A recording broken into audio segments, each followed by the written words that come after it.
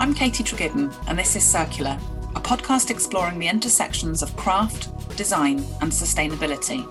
Join me as I talk to the thinkers, doers, and makers of the circular economy. These are the people who are challenging the linear take, make, waste model of production and consumption and working towards something better. In this series, we're talking about repair.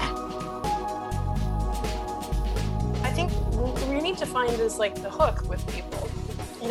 Provide encouraging spaces, encouraging practices, show those things, share them, make things easier for people, but not expect that everyone is going to repair all the things tomorrow and, completely revolutionize the way they exist. And I think the other important message that we always tell people is that the barriers to repair are often systemic. So It's not on you to figure out, how to change a battery in a mobile that just was designed not for that to happen. How are you going to change the battery in your AirPods when Apple itself cannot change the battery?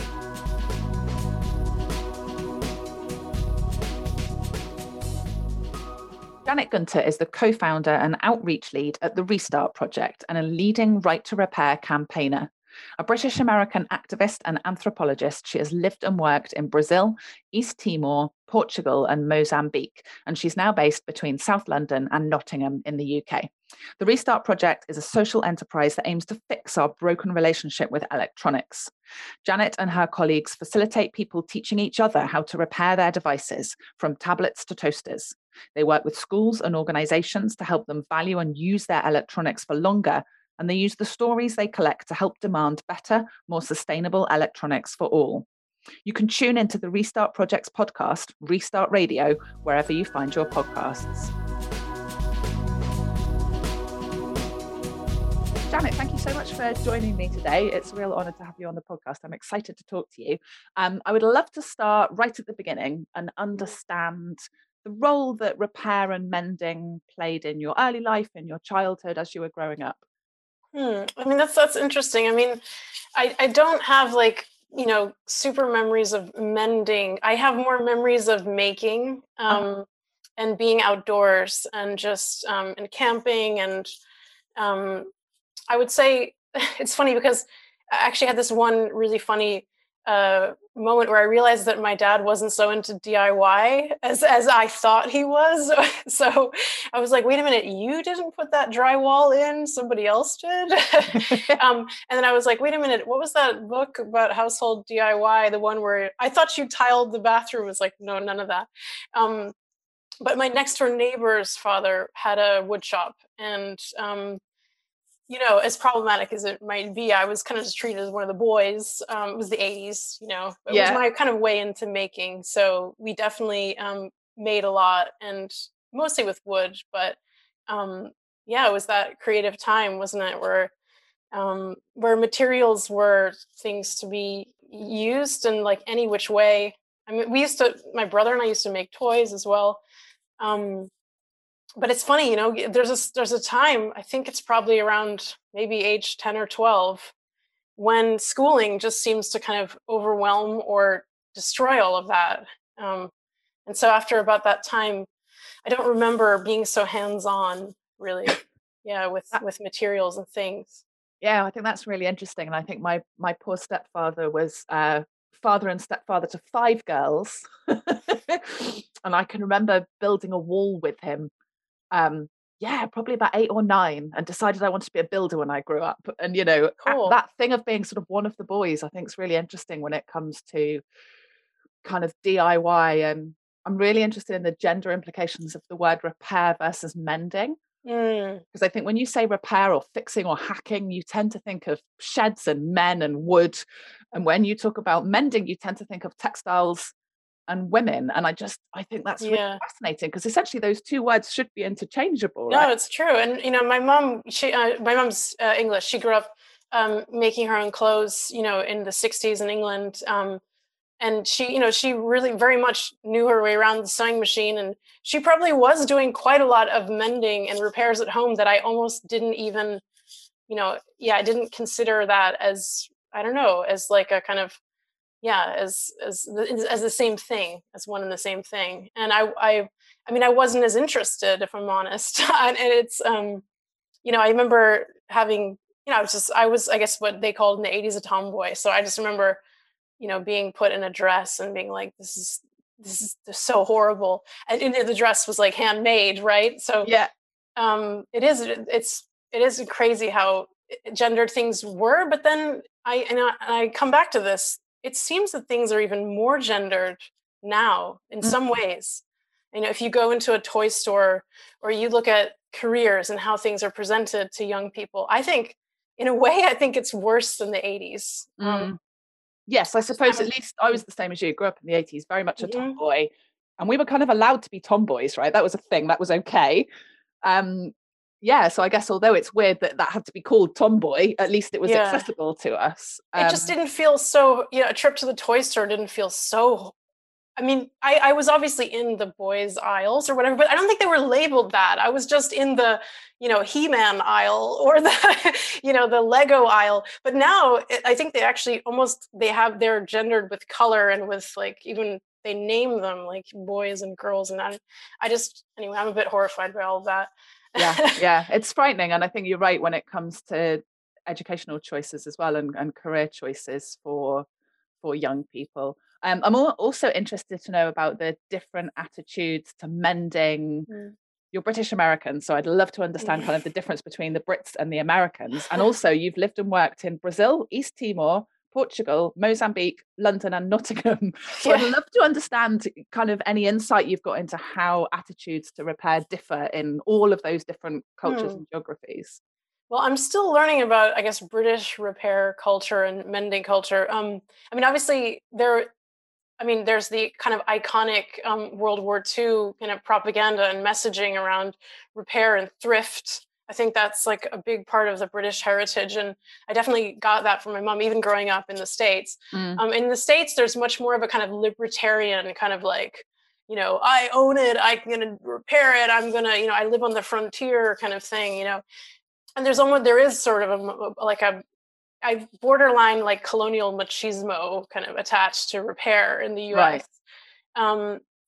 And we even see that in the Right to Repair campaigning, which I'm sure we'll come back to. We will. But in the other countries that I've lived in, the repair cultures are very much shaped by kind of certain limitations to access to materials, access to spare parts, access to new products. So, and the places I've lived that are, kind of further, much more removed from global markets, whether that's because there's like, major taxation on imports, which is the case in Brazil for a long time, or whether that's just you're in provincial Mozambique and you just can't get the things you need. The ingenuity and the culture of repair and hacking and fixing very much arises from that that need. So, yeah, I worked with the most ingenious and fun people in northern Mozambique, farmers who just not only repaired things, but also were curious about making things. So, making irrigation systems, generating energy, like, kind of figuring out the nuts and bolts and putting stuff together and making things. And that was really inspiring. And then I worked with a homeless squatter movement in Brazil where there a lot of people made money from waste picking. And there, they were fishing really valuable and amazing products out of the garbage of rich people, and refurbishing, bringing them back to life or reselling them. And I guess in Mountain Timor, I saw a lot of the same ingenuity that I saw in rural Mozambique, and so I think, and repair culture does really it does change depending on what materials you have access to, what things your culture really values more than anything. So in a lot of these places, people don't value technology for its own sake. They really more value technology for what it's immediately going to bring to their lives. And I think that's a crucial difference as well. And then in Brazil particularly, there has arisen this really playful culture of hacking, and it's called gambiarra. And gambiarra is like, it's kind of tongue in cheek. It's like, take some stuff that's not necessarily working and repurpose it or remix it. And it can be kind of like the slacker repair, or it can be something really, really playful and silly and giving a new life to something that otherwise would have just been considered garbage. And it has to do with this kind of all the Brazilian culture and heritage of kind of layering, of like mixing Right. different things, different cultures. So that's pretty cool. I definitely recommend to read. There's a friend of ours called Felipe Fonseca, Brazilian scholar, and he's written some really great stuff about Brazilian repair culture. So go out and read that. Cool. I will pop that into the show Yeah. notes so people can dig that out. Thank you. Yeah, I think it's really interesting, isn't it? Because people tend to think of repair, or certainly in British culture, as, I think, firstly, due to the make, do and mend movement that you mentioned during the Second World War, as something that we do when we have to, that something arises out of scarcity or lack. And certainly I did a master's a couple of years ago and wrote my dissertation on repair and mending, and looked at the make, do and mend movement. And I was lucky enough to interview a couple of older people who can remember that time.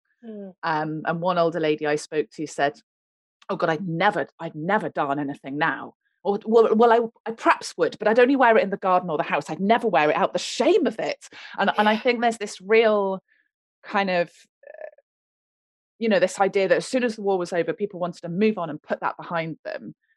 And so I think it's interesting. And I guess the other thing I think about repairs is there was very much the sense of putting it back to how it was. And it was never going to be quite as good, but it might be enough so that you could manage. And so I think it's really interesting. You mentioned this Brazilian idea of the playfulness and the hacking and turning things into something else, so it's not necessarily giving it back its old functionality, but perhaps giving it a new functionality. And I think that's a really exciting territory for mending and repair. Yeah, for sure. And I mean, I think that's changing here too. I mean, so, you look at the visible mending movement, and or it's, I mostly look at it on Instagram. And you see a lot of the big proponents of visible mending are British, and some of the innovators and people that are doing really beautiful mends. And and obviously they're inspired by, Japanese mending culture and loads of other things, but it does seem like it's arising here in the UK as well. And if you think about also the what's happened since, so since my mom was making mod, dresses in the 60s, then you had punk culture. Yes. And punk culture was so transformative, like globally, but it largely had its origins here and in fashion, but in a kind of mutant fashion. Yeah. And so I think we can't discount that all of those things that have come since. And also, one thing that arises from our community here in Britain is definitely a sense of unfairness and inequality, like a real sense of frustration and anger about that. And a lot of people that come and help repair at our community repair events do so because they feel that the economy we have is unfair, that there's even a poverty premium if you have to buy, a really cheap thing and it keeps breaking. A lot of people are motivated by that too, not just the kind of thrift or not just the environmental motivations, but actually the kind of fundamental unfairness of our current consumer economy. Yeah, that's a really interesting point, actually. So why don't you tell us about the Restart Project? This is something you co-founded with Ugo Vallauri. Yeah. Tell us about that initiative and what motivated you to set it up.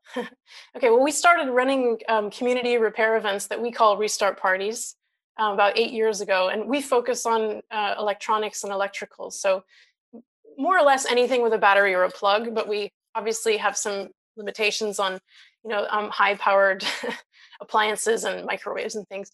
But so when you come to Restart Party, you get greeted by kind of a front of house or person who will register and try and figure out what's gone wrong with your device, and then we'll pair you with a volunteer who has skills to sit down with you and try and figure out what's gone wrong and go through a fix. And it's a learning experience. It's not just like a free repair shop.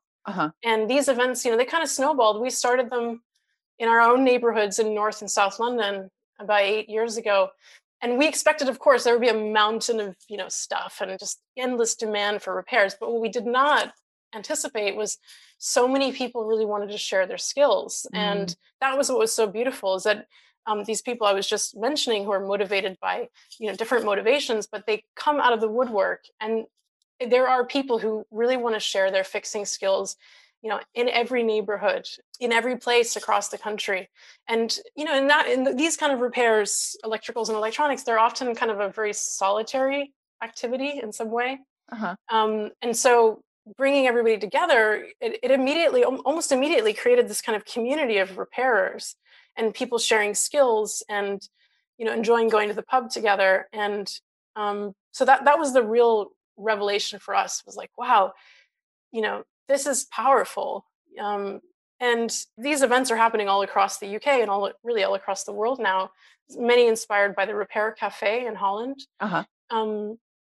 And everywhere it takes on its own kind of local dimensions and its own local flavor. So I couldn't say that our activities in London have scaled, we've been able to create a network in London that's really great. And, it's very cohesive, but outside of London, it looks different. So in every place you'll find a different, group of people with a different kind of, maybe a slightly different ethos or different identity, but we're all united by this idea that, that we kind of need to regain our repair and mending muscle, and that we should do it together.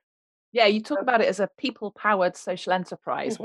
Why is the people-powered bit so important? Yeah, it is important. I mean, so when we started, we had nothing, and so we definitely were scrappy. We were just doing these community events, and we thought, okay, well, there's clearly something here. And our volunteers pushed us also to not just to do these events and kind of deal with the downstream wreckage of this economy, but they said, we need to fix this system. The products that we're seeing are not meant to be repaired. This is, supremely frustrating also, repairing low quality stuff. Yeah. So they pushed us from the very beginning to kind of become more of like a campaign and advocacy group. And that's kind of why we say we're people powered, because not just in terms of the activities that we do, but the actual kind of our reason for being and our strategy is very much driven by the people who, who've been involved in contributing their skills. Yeah. And it's interesting because I was going to ask you why you think mending and repair fell out of favor, because I've always had this sort of timeline in my mind that sees this big peak during the Second World War and then a drop off and then a return relatively recently. But you just mentioned the punk movement, which I had never thought of as mending or hacking, and of course it was. So what do you think the timeline has been in terms of the popularity and the kind of ebbs and flows of repair? It's really interesting. I mean, I just saw this big YouTuber video about planned obsolescence, and it was really brilliant when he kind of observed the cycles in product design that you see these days, right? The kind of, especially in relation to these mobiles. He was saying, for a couple of years it's a square bezel, and then it becomes a round bezel, and then it becomes a square bezel again. And I wonder whether the similar kind of thing happens with repair and with mending, and that you have these kind of boom bust cycles of interest, and ultimately they probably come back to a kind of a mainstream versus a counterculture, this kind of like yin and yang in a way, because I grew up, I really grew up in the 90s. Like I was a kid in the 80s, but for me, grunge was massive, and grunge it was like maybe, what was it, 15 years later after punk, it was, we're raiding our dad's closets again. That was massive for me. And I think that I've seen that happen. And maybe, I don't know, has anyone mapped this, but maybe these cycles also follow some kind of boom bust with the economy, or there's like a lag, but it's really interesting. When I was researching my dissertation in 2008, somebody, an academic whose name escapes me right now, said that darning had died out. And yet I did a word search on The Guardian for where the word darning appeared, and in 2008 was exactly where it picked up again. Wow. Which of course coincides with the financial crisis. So I think she was probably absolutely right, the period of her research, and she sort of made that statement right at the end of that, and then we had the financial crisis and it picked back up again. Sounds like a great dissertation topic for I know. I'm sitting here thinking, gosh, I could completely rewrite my dissertation now.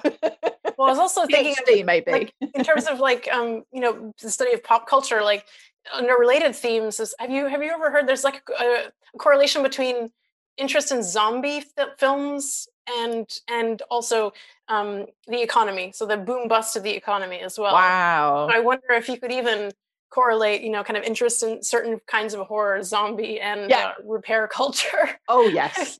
There's definitely a PhD in that, I think, isn't there? So, I mean, I guess my interest comes from a sustainability point of view.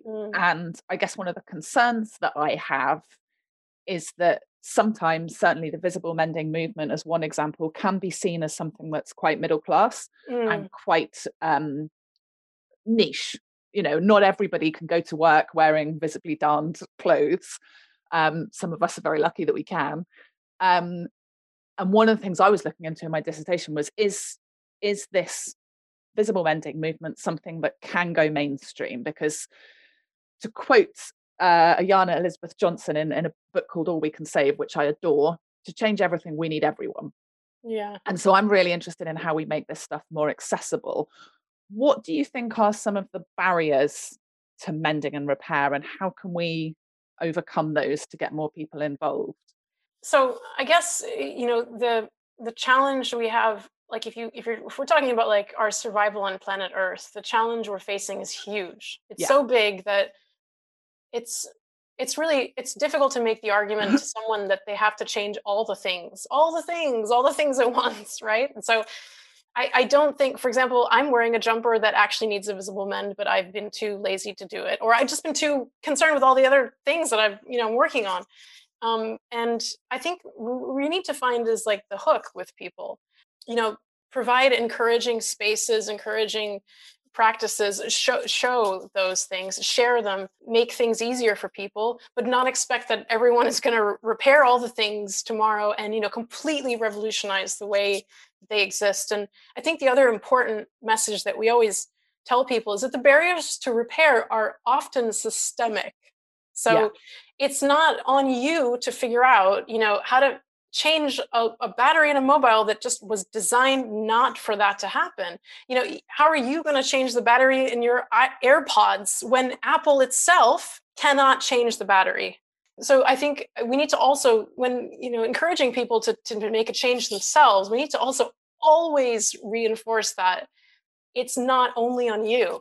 It's not only on you. And if it makes more sense for you to campaign to change the system instead of darning a sock, then please go ahead and do that. Yeah, absolutely. So talk to us about the right to repair movement. I feel like this is the perfect moment. Now, not everybody will understand what that phrase means. So could you start by just explaining what the right to repair is? Yeah. So, because a lot of people say, "Oh, well, who stops me from picking up a screwdriver or having a go?" Well, I guess the point of the right to repair movement is that you can pick up that screwdriver in many cases, but the system has been rigged against you. You will not achieve that repair, and there's a number of reasons why.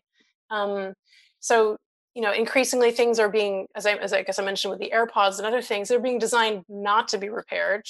And that's an actual choice that manufacturers are making. And, they could say that, that it's consumer preference and it's price and it's this and it's that, but ultimately they're making a choice. They're putting out products that cannot easily be repaired. Also, there are two other practices that are making repair much more difficult. So back when I was growing up, in the 80s, you'd buy a hi-fi equipment and it would probably even come with a schematic with the actual, you could see how the thing was made, and oftentimes it would come with some kind of repair manual or something. Those basically companies have used copyright and intellectual property to cut off all access to those increasingly. And you can come across them on the dark web, but should we have to be on the dark web? And then there's the issue of spare parts. Who hasn't been in this situation where, you pretty much know what's wrong with a thing, but you cannot find a reliable quality spare part. And you're on eBay or something trying to find, that's not for everyone. And so quality spare parts should be basically made available for everyone, for everything. And that's less of a problem with white goods at the moment than it is for electronics for the most part. But the right to repair describes basically a host of kind of policy measures which we can take to make sure that we take away all these barriers, that things are designed to be repaired, that we can access spare parts, and that we can get good information about how to repair them. Yeah. And there's also the thing that often you invalidate the warranty, right, by taking the back off and Yeah. So in the US, in fact, this is quite interesting. So the battle for right to repair has mostly, it mostly came up in the US first. And there's a whole history of all of that. But in this moment in time, it's interesting because obviously the Biden administration has taken over the Federal Trade Commission.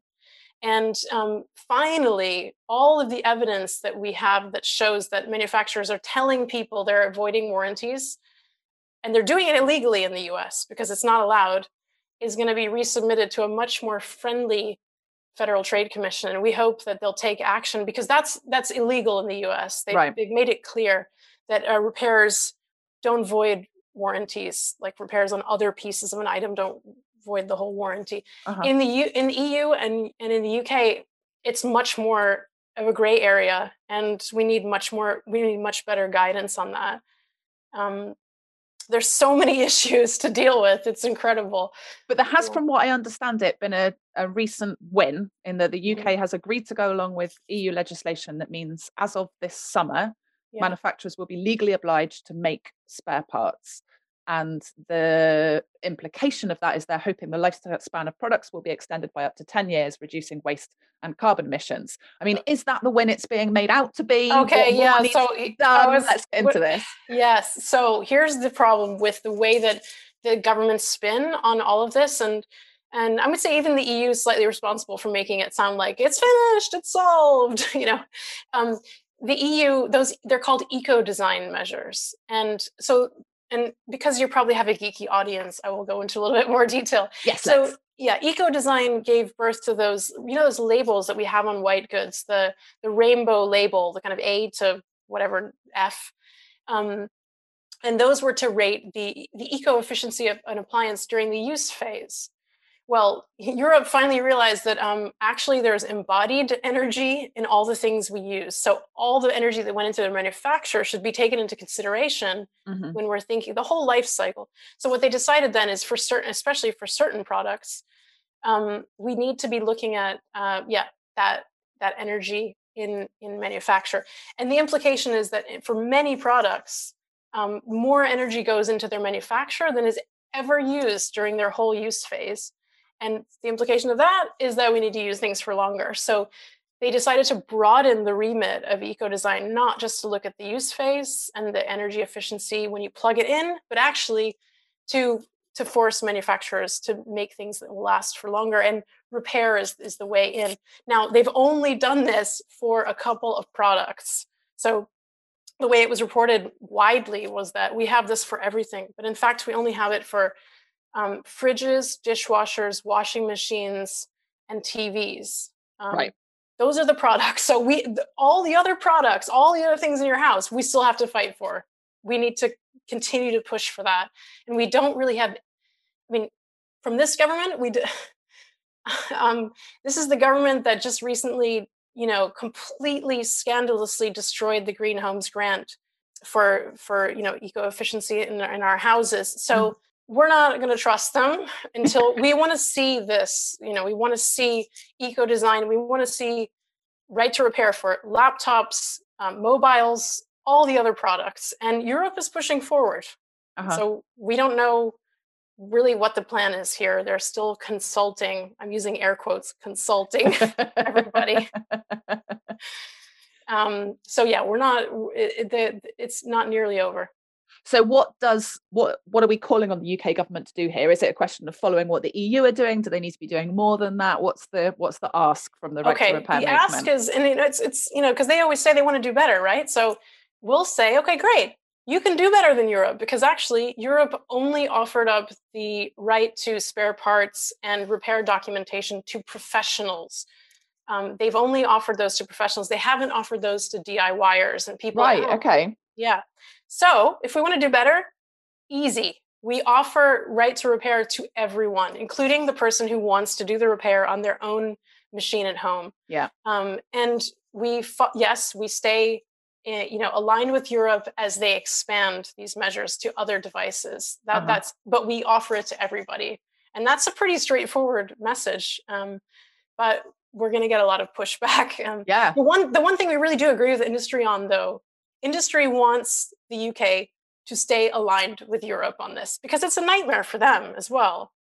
And Europe has the resources, it has the ability to actually regulate on this. To create a whole nother parallel process is disastrous, and also for us as civil society, because we really struggle to keep up with what's happening in Brussels on these regulations, and to kind of create two parallel processes, and to ask us to be able to keep up with industry and all the lobbyists and all the processes, it's really going to be difficult. Yeah, it's a lot. I'm trying a few different ways of supporting the podcast this time around, so we'll be back after a short break, and thank you so much to everybody who helped to make this season happen. If you're a designer maker, here's what I want you to know. None of this is your fault. Climate change, ocean acidification, falling biodiversity levels, none of it. But you do get to be part of the solution. And the best part, that gets to be creative, collaborative, and filled with wide-eyed curiosity. Remember that? Visit katietragidden.com/membership and leave your eco-guilt at the door. Find a community of fellow travellers, clear, actionable steps you can take today, and all the support you need to join the circular economy. Visit katietragidden.com/membership. I'll see you there. Are there manufacturers who are sort of leading the way and doing more than the law currently requires them to? There are. So here's the issue for the most part with manufacturers, and you may have had this experience, in your professional life as well, is that, you'll often get a very enlightened kind of flagship product, a really amazing product that, a team has worked on, and they've been given a special license to make this amazing thing. And then you have a whole back catalog of rather scandalous other products. And so for us, it's hard to say that one manufacturer is doing a great job. There are examples that prove to us that they can do it. So for example, Samsung says, consumers want really skinny mobiles, and if we make them repairable, then we undo the waterproofing and we undermine the durability. But actually, that's a lie, because in their own catalog, they have devices that satisfy all of those requirements, that are durable, that are repairable, right? That consumers do like. So Dualit are always giving us the example, aren't they? Dualit toasters. They are. However, so the toasters that are made in the UK and the high-end toasters are brilliant. But look at some of the rest of the products they make. And I mean, I can't say, but I can see that they're not made to the same standards. Right. And I believe that they don't supply spare parts for some of those other products in their catalog. Right. Okay. Yeah. So they're proving that it can be done, but not necessarily doing it right across the catalog. Precisely. And I guess, and they would probably come back and say, well, consumers, they want the cheaper thing. And what we say to that is look at the thriving secondhand market of Dualit toasters. Actually, the high-end ones, people actually do really want your high-end one, and they don't even care if they would necessarily get it secondhand. So look at a company like Patagonia with its worn wear. This idea that you can reinforce your brand and actually make and take advantage of the fact that people want your products secondhand. Make that as use that to your advantage instead of producing. I mean, Patagonia, as far as I know, doesn't have a cheap crap line for people that don't want to pay. Instead, what they've done is they've made it easier to get their products secondhand. And Christopher Rayburn's done something similar in that he's launched a whole range of clothes which they haven't actually made at all. They've just found them, and most of them are kind of army surplus wear that have never been worn. They were just sort of overproduced, and they've sort of curated a collection and put the Rayburn badge on them. And I think that's really interesting. And there are people sort of going, well, couldn't I just get those from an army surplus store? And Christopher Rayburn said, yeah, go for it. That's the point. Yeah. But that's a good example. It's like, I'm a trade shopper. I love going to trade the shops because, back in the day, I was at the, mega warehouse kind of I was going through every last piece of clothing. But in this stage of my life, I want the selected version. I mean, it's just, I don't have time. So I think we really need to reimagine our consumer economy. And I do think we need to keep, in the regulations, we do need to keep thinking about this kind of poverty premium issue.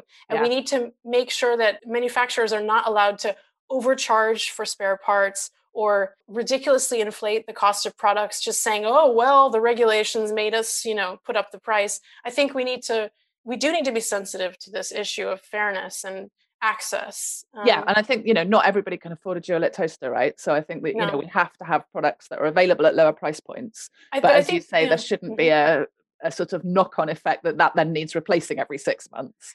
No, and ultimately, it's all about creating the demand for those products and working with manufacturers, in negotiating with these manufacturers, ultimately the companies that are making things in China. And if we come with enough demand for better products, we're going to have a much stronger, negotiating position to kind of like, and we're going to get better products for cheaper. It's, but it's, and in fact, we've had interest from organizations that work on quality and standards in China. They want to understand what these new regulations mean for them and how demand will be shifting. So it's an exciting time, but this shift, this change that we need, it feels so urgent. And a lot of times the policy changes feel so incremental. Yeah, a little tokenistic sometimes, let's say. We've talked a little bit about equality in this one project that you've been involved in, which really caught my eye, which is the laptop donation project that you undertook during the pandemic. And that was about making sure that kids had access to the kit they needed for homeschooling. Tell us a little bit about that. I'll let you talk about it. Well, so for us, we focus on repair, but we've always been friends with organizations that reuse, that take something and give it a second life. And we've always had people coming to our events even who've gotten things off of like Free Cycle, or they've gotten things free and they want to fix them to give them on to someone else. And so when the pandemic happened, we started listing initiatives that were collecting laptops because we knew that people wanted to give them away and we knew that there was demand.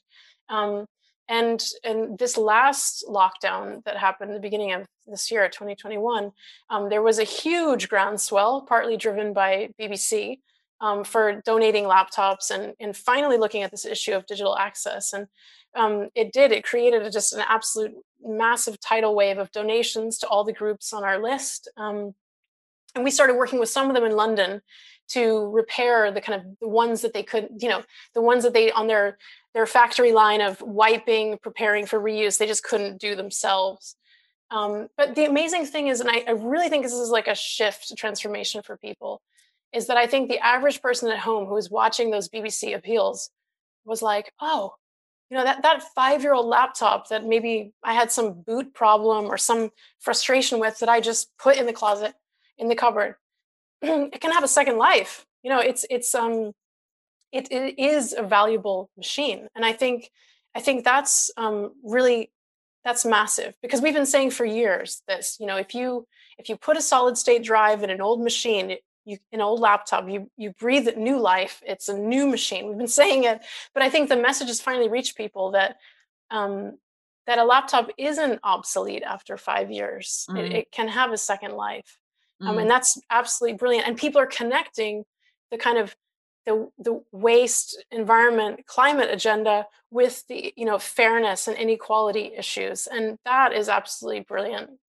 Yeah, and I think it's really interesting. The second tenet of the circular economy is to keep materials and objects in use, and we tend to think about repair, but actually, part of I've got a laptop sitting in that bookshelf behind me. I mean, it's about 15, 20 years old, so it might be beyond all sort of all repair, but I think this idea that all of a sudden families had to have a device for every person in the household, and even some of my friends who are very comfortably off, the kids would play on their laptops. They wouldn't each, I have a friend she's married, she's got 3 children. They don't have 5 laptops in their house, but when they're all working from home and all homeschooling, all of a sudden that's what was required, and they're pretty comfortable. And yet, most people have probably got an old laptop tucked away in a bookshelf somewhere. And so I think it's really interesting, as you say, how we can start to connect the sustainability, environmental waste piece with the kind of equality, fairness piece. And I think that's a really interesting connection that project was just a beautiful illustration of. Well, we were hoping, also, in relation to food and nutrition and kids' access to food. I mean, this campaign, for meals and for access to healthy food for kids, in the UK has been really big, and it's been kind of sustained. And I think that we need something similar in relation to laptops. This problem is not going to go away because everyone is back at school. It's a really limiting factor for a lot of young people that they don't have a familiarity with computing. Yeah. And, it's true that a mobile is a computer, but it's not the experience of computing that you would have in a workplace or in higher education or wherever you may end up. And so I think people need that. And it's a disadvantage that a lot of people still have in this country. And I hope we can sustain the interest in it. Yeah. It just makes me think. I can remember a friend of mine who's a teacher complaining that her kids were spelling the word great, GR, and the number 8. And it's just occurred to me that perhaps that's because they're spending all their time on phones, text messaging, rather than on a laptop typing things out longhand. And I'd never made that connection before. So yeah, no, touch typing. I mean, when we did a summer school for asylum-seeking youth, and they got to kind of basically upgrade and rebuild a computer and take it home. And we asked them, why do you want the computer? And many people were like, touch typing. We need to know how to touch type. Wow. We're 16, 17 years old and we don't know how to touch type. And that really, we take it for granted. We really do. I touch type with 5 fingers. I think I just missed that moment because of the age I am. Right. How do you feel that opinions towards mending and repair are changing?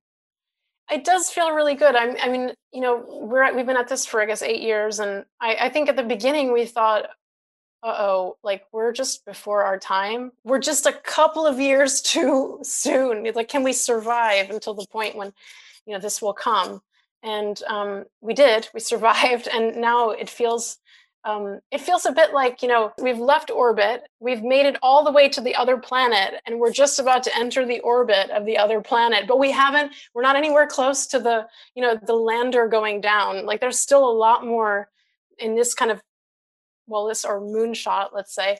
There's still a lot more that has to be done. And if I think about it, in my lifetime, I'd really like to look back together with everyone else and think, wow, like what a just incredibly wasteful time we lived in. Like, look back and just think, how is it possible that we did this with electronics? And that maybe in my lifetime we will even have kind of heirloom computers and whatever devices they will be. They might not be mobiles or computers, but maybe that could be something that we have within our lifetimes.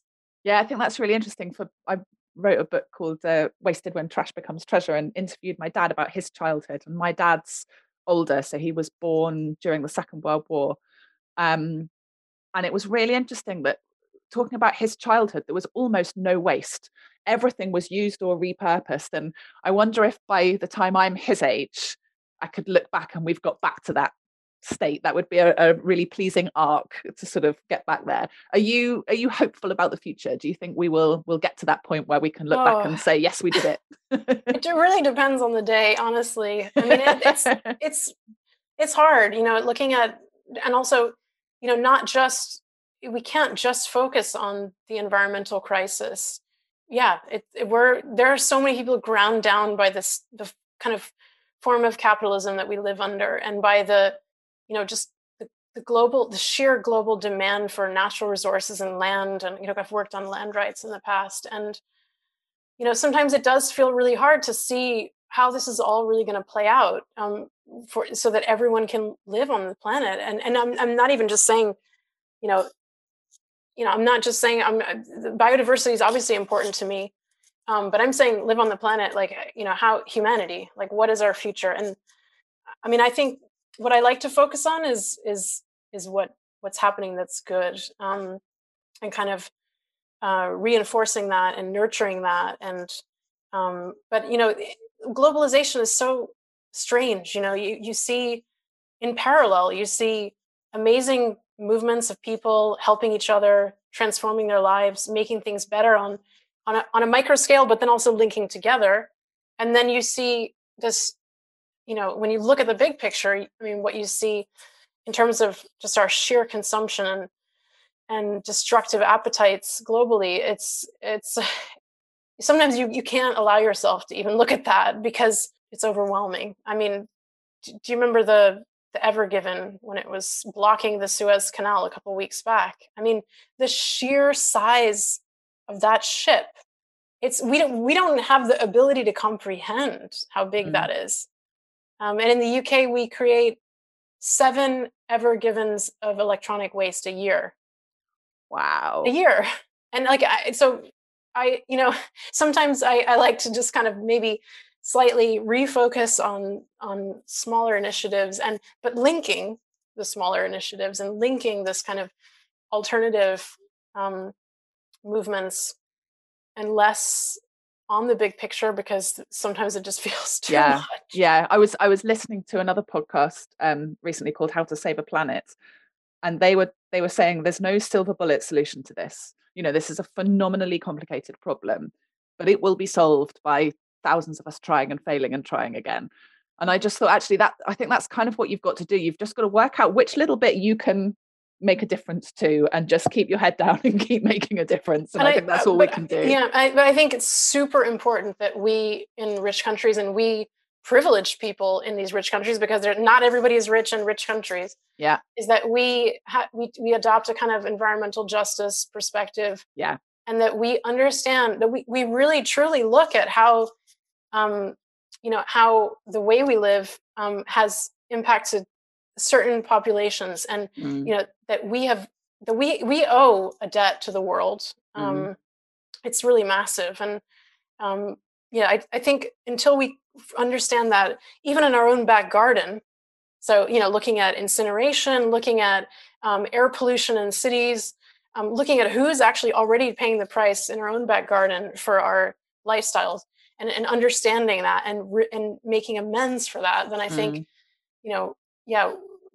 we're kind of, we run the risk of just, I don't know, doing collectivism or sharing stuff on Instagram, and but not really fully coming to grips with with our kind of place.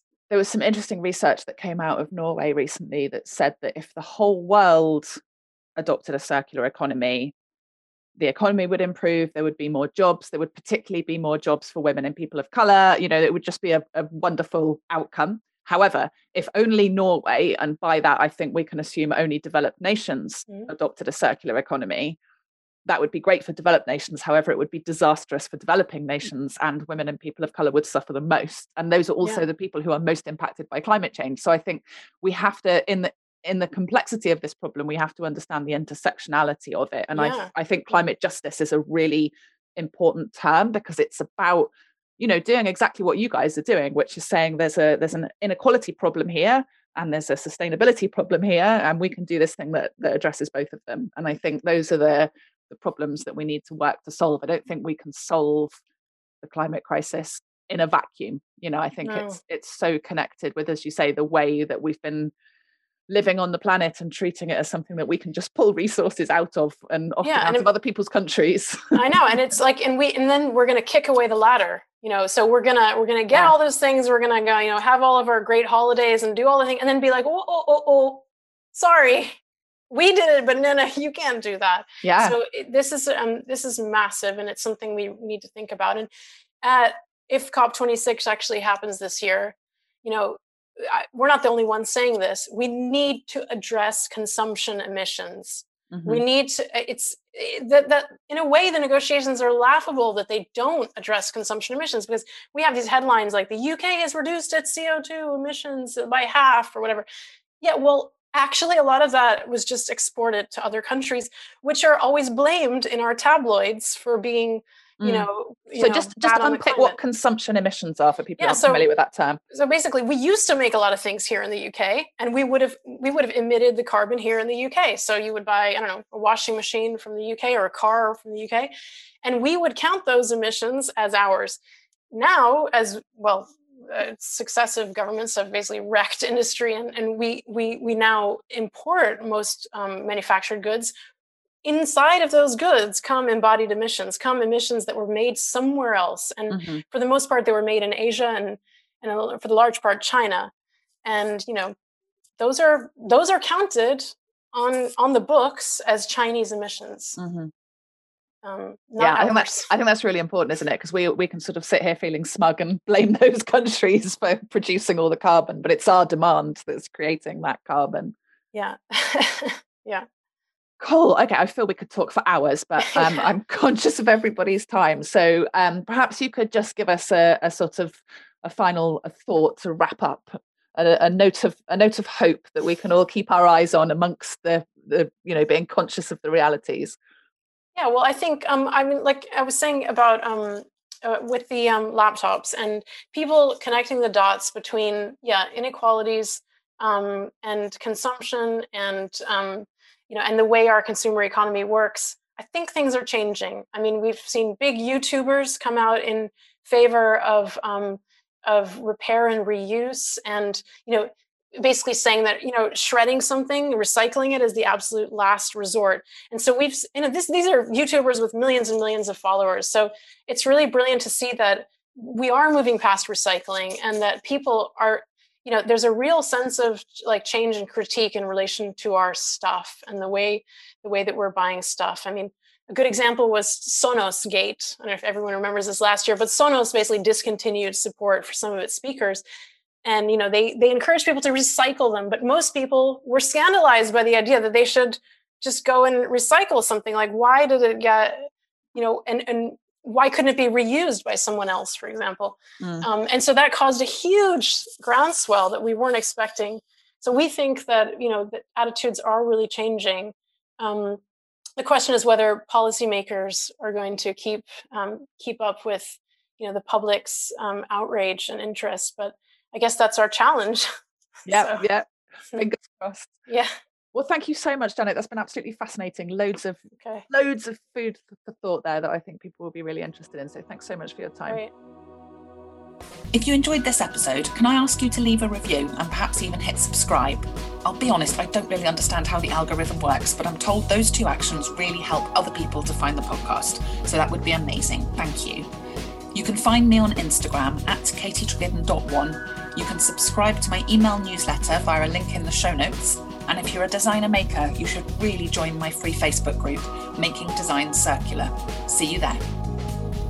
This episode was produced by Sasha Huff, so thank you to Sasha, to October Communications for marketing and moral support, and to you for joining me. You've been listening to Circular with Katie Tregiddon.